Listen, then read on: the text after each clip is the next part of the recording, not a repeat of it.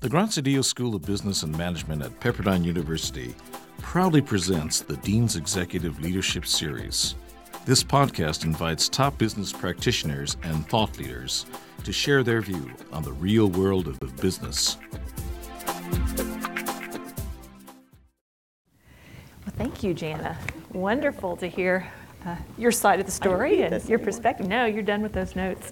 That was wonderful. And you're getting ready to go into the pilot Yes, we are getting ready to go into pilot season. We generally buy our scripts. The development season starts midsummer after everybody's on vacation in June. And then starting in July, they start buying the scripts. By November, at the latest, we are done and closed. People are off writing. November and December tend to be the only fairly quiet times for our scripted department.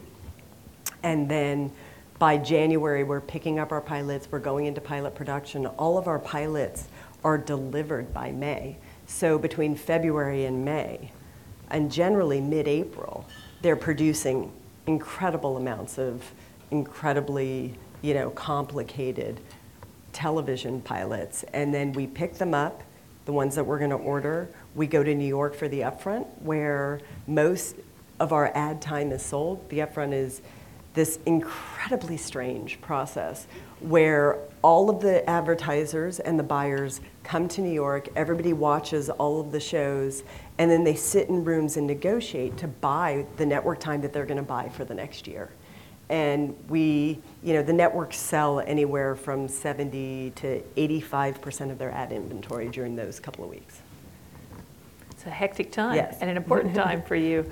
Well, you talked about so many interesting things. I was just going to comment on a couple things you talked about. You mentioned Anne Sweeney, and yes. Anne was actually one of our very early Dean's Executive Leadership Series speakers on our Malibu campus. And in fact, the day she came and spoke to us in our Dean's Executive Leadership Series, and you would know the year probably, and I don't recall for sure, it was a number of years ago, was the day that Disney and Pixar announced their arrangement. The day, but so it was kind of wild. We had her on campus, and we felt like really important that we had picked such a great day.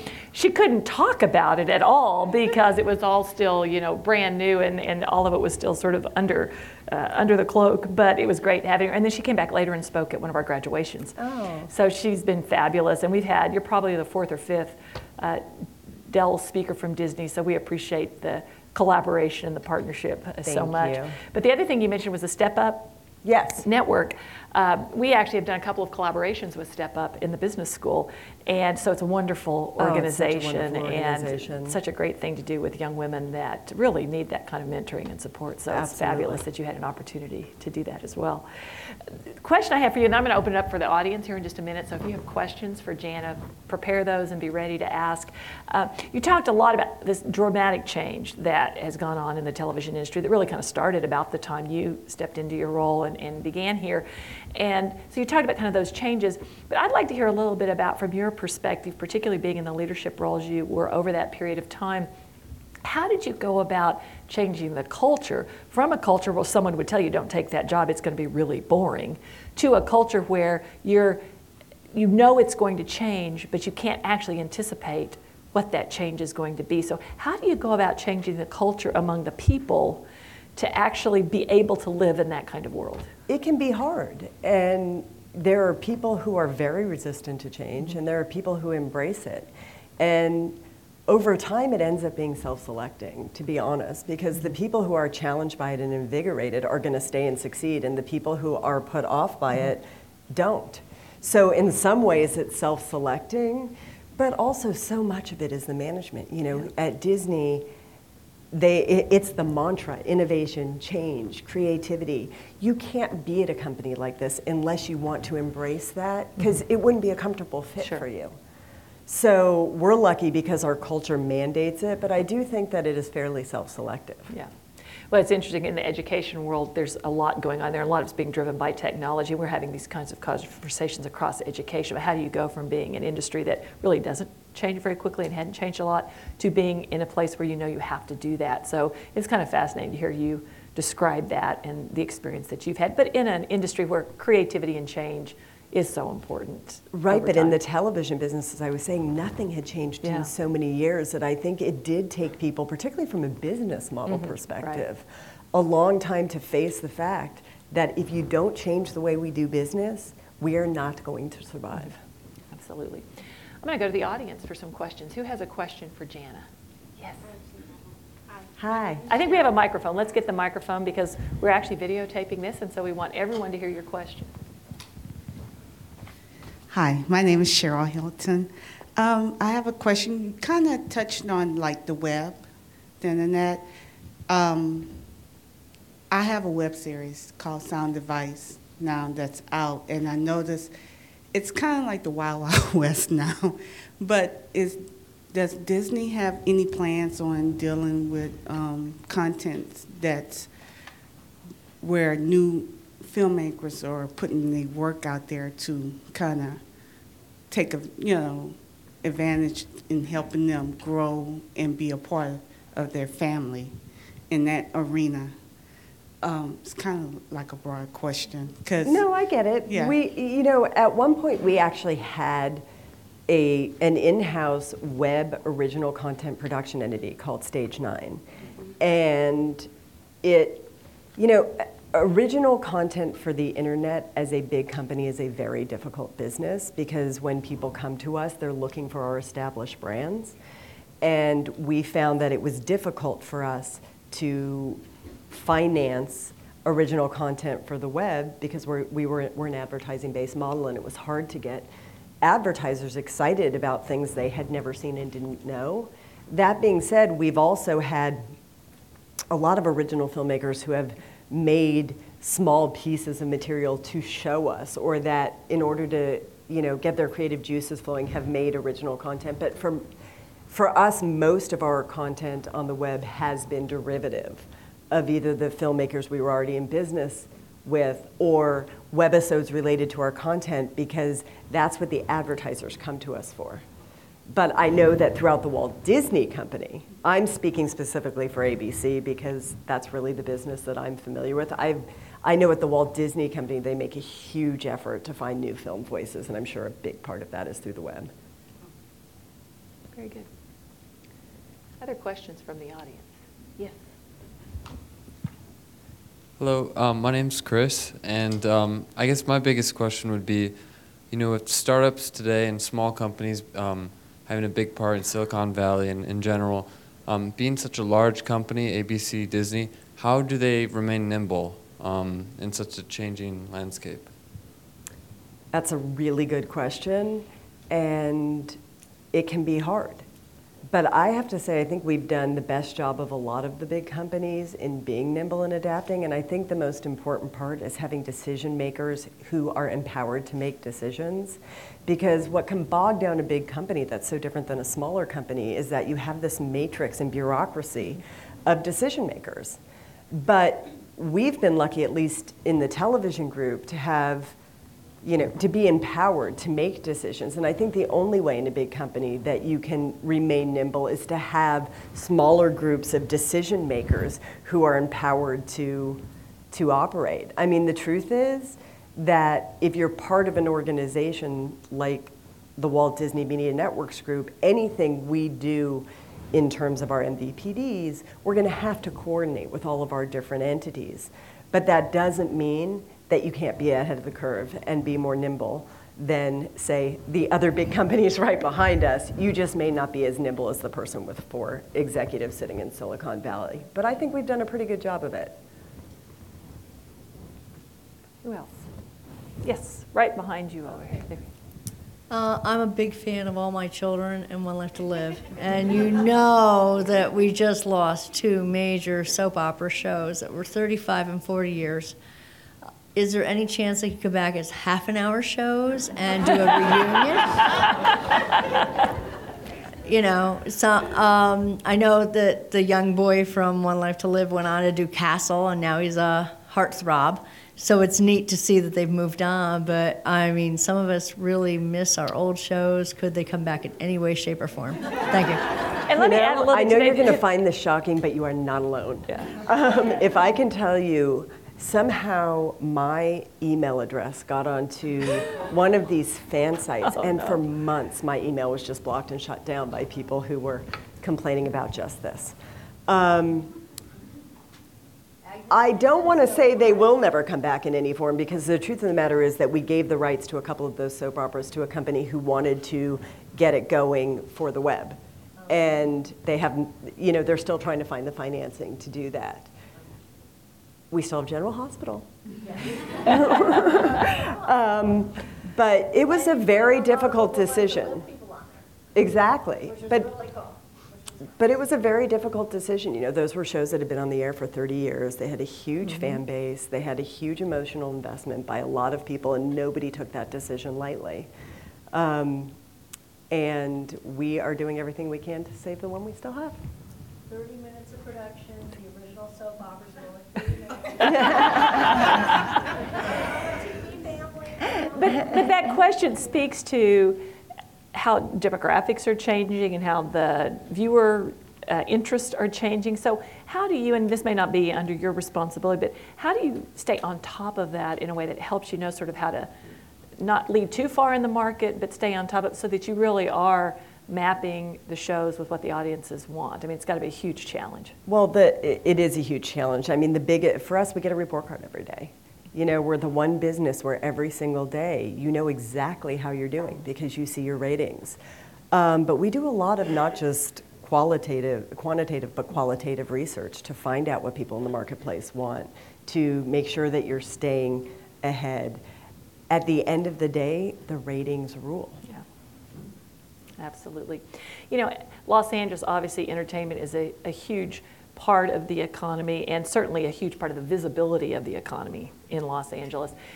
It's kind of speaking from a business perspective, where do you see the sort of the climate from a business perspective going in Los Angeles and California in terms of how it's supporting the entertainment industry, and are there things that could be done differently to ensure that we sort of continue to be the leader in that in the years ahead? It's really tough because, as I alluded to before, the biggest challenge we deal with is rising production cost. And the one way that we can significantly ameliorate our production costs is to be in a tax incentive location. And unfortunately, California does not support production which is shocking to me. Given how much is here, they don't support production in the same way that certain other states. So if you go to Louisiana, even New York, Michigan, there are all of these states that have these incredible tax incentives. And if you're talking about getting a discount of 16 to 30% on your spend in the state, it's hard to justify shooting here. Now, one of the things that keeps us here is there's talent that doesn't want to move. Right. But it doesn't help for a pilot because most people are willing to go and travel for the few weeks it takes to make a pilot. For a series, it can get a little bit more difficult. We take a lot of production to Canada because of the tax incentives there. We look constantly, not just in the United States, but around the world. We met with the Australian government, people from all of the different states in Australia fairly recently, because we are under so much pressure to cut our costs for us to be able to deliver the quality we want to deliver with, and make it affordable. We really have no choice. And so I think that California can be an incredibly good climate in a lot of respects, but I think that until there are real tax breaks to keep production here, they have a lottery where in the second year of production, in order to bring a show back, you can enter a lottery and try and get a tax credit. I think there might be 150 shows in the queue for 5 slots. Oh, wow. It's just not enough to make any difference, no. really. Yeah. Other questions from our audience for Jana? Yes, right here. Jennifer, and I wanted to find out what is the next focus or direction for ABC in terms of creating new production, because production is growing from unconventional sources such as web or cable television. There's so much original programming coming from other sources. Do you think that ABC is going to be more focused on broadcast and network, that aspect of the business, or more production side? The reason that they merged the network and the studio a couple of years ago, I think, was because they realized that it is such a symbiotic relationship that it's very hard in today's day and age to be in the network business without also being in the studio business, because The network is simply one window through which we push our content, but at the end of the day, it's the ownership of that content that has the most value. And we can use the network to launch a show and to push that show through and to market that show, and it is the absolute best, network television is the absolute best launchpad for a piece of content, but at the end of the day, the true long tail value comes in being a production entity and owning that content. And I think that's why you see so many vertically integrated companies. You'll see a lot of studios without networks, but you don't see that many networks that don't have their own studio. So I would say that I would bet we're going to stay in both, but I don't see us ever getting out of the content business. We're also, at the end of the day, the Walt Disney Company, and the Walt Disney Company is a content creation business. Sure. We'll go over here and then come back to this one. My name is James Clark. You spoke about being authentic earlier. As a more personal note, what's been your proudest accomplishment you've done so far in your life overall? Probably having my kids. I mean, I have really good kids. Or I think so. She's got 2 daughters, 8 and 10, so yeah. Yeah, so for me it would be my kids. Very good. Is there anything from a professional perspective that you're particularly proud of, or that you mentioned one of the things, kind of that agreement with Apple that was sort of new and different. That was amazing. But at that time I was still second to Mark Pedowitz in the department, so while I was a very big part of it, I have a hard time taking that as my accomplishment. I would say that over the past couple of years, we've entered into some really big digital rights agreements with big studios, most notably Warner Brothers. And in order to do those, we really had to change the way we thought about what was important to our business. There were so many things that we just said, oh, well, we'll never do that. And it finally came the time to really rethink what we would and wouldn't do. And we gave on some things that we thought were so big, and at the end of the day didn't matter. And we were really able to redefine how we engaged with other studios in a digital context. And I would say that's probably my proudest achievement, because we were way ahead of the curve from any other network in doing that. Very good. Question right back here. Hi, my name is Jermaine Mountain.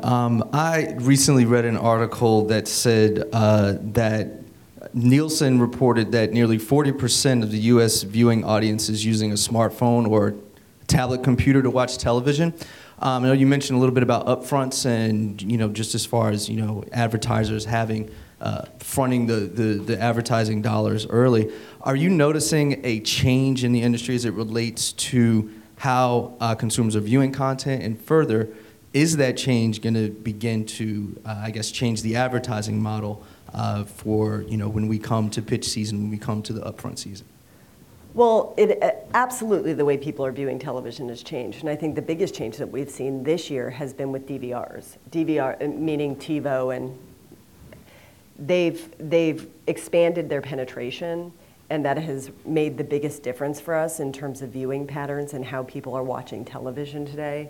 The ratings have changed this year really significantly in terms of which portion is being watched in playback as opposed to being watched live. And that is probably the thing that's going to push us the most from an advertising perspective. We have really changed how we sell.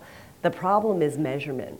Nielsen and measurement has not kept up with the pace of technology. And so we haven't been able to measure, and in order to sell, you need to be able to measure. But we have now gotten to a point where we are trying to do all of our sales on a holistic basis. So you're guaranteeing a certain number of eyeballs, and you're able to make up that group of eyeballs by wherever they may be watching. So we already have started that process, and we're only moving more and more in that direction. Great. Yeah, question right here. We'll make this our last audience question. Thank you. Hi. For the longest time, ABC as a network was either creating their shows in-house or acquiring from the other major studios. Are there different challenges or opportunities you face given the acquisitions of Marvel and Lucasfilms, and knowing that Pixar is going a little bit into that short-form TV world with acquiring from internal studios that are not ABC? We actually have had an incredible partnership with Marvel. We started when they first merged looking for properties that we could develop together, and we had a couple of them that we had developed. We are currently in the process of producing a Marvel pilot. And it's loosely connected to the Avengers, and we have very high hopes for it. So we're feeling really good about our partnership with Marvel. Lucasfilms, it'll be really interesting to see if there's something for television there. Pixar, we've actually been in business with. They produced Prep and Landing for us, and Prep and Landing 2, and the creativity in this whole company, I feel like it's horrible to start parsing it out, but the creativity at Pixar is truly unimaginable. Their imaginations and their commitment to creative flexibility and innovation is mind-boggling. And we continue to be in business with them. They're currently producing a couple of television specials for us. And we're lucky because it actually hasn't been as big of a challenge. I mean, the biggest challenge when you work with companies like that, particularly in the animation field, is just the cost. I mean, it is unbelievable how much a minute of animation costs.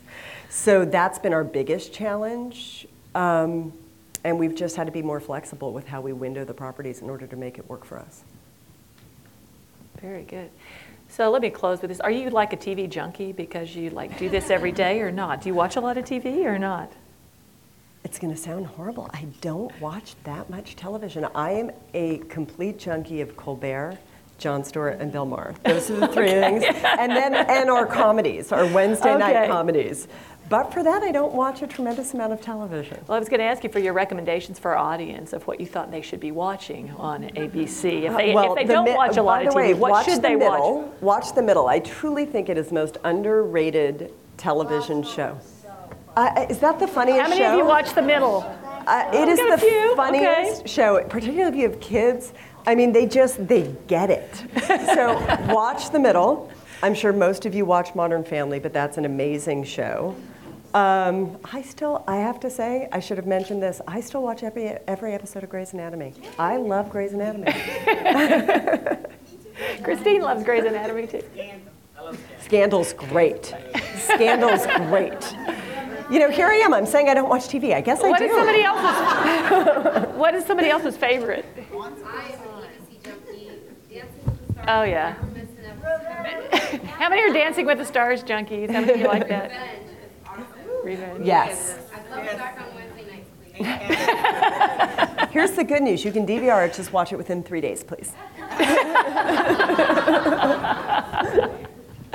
Well, wonderful. It's been fabulous having you with us, Jen. We so appreciate it. It's been great.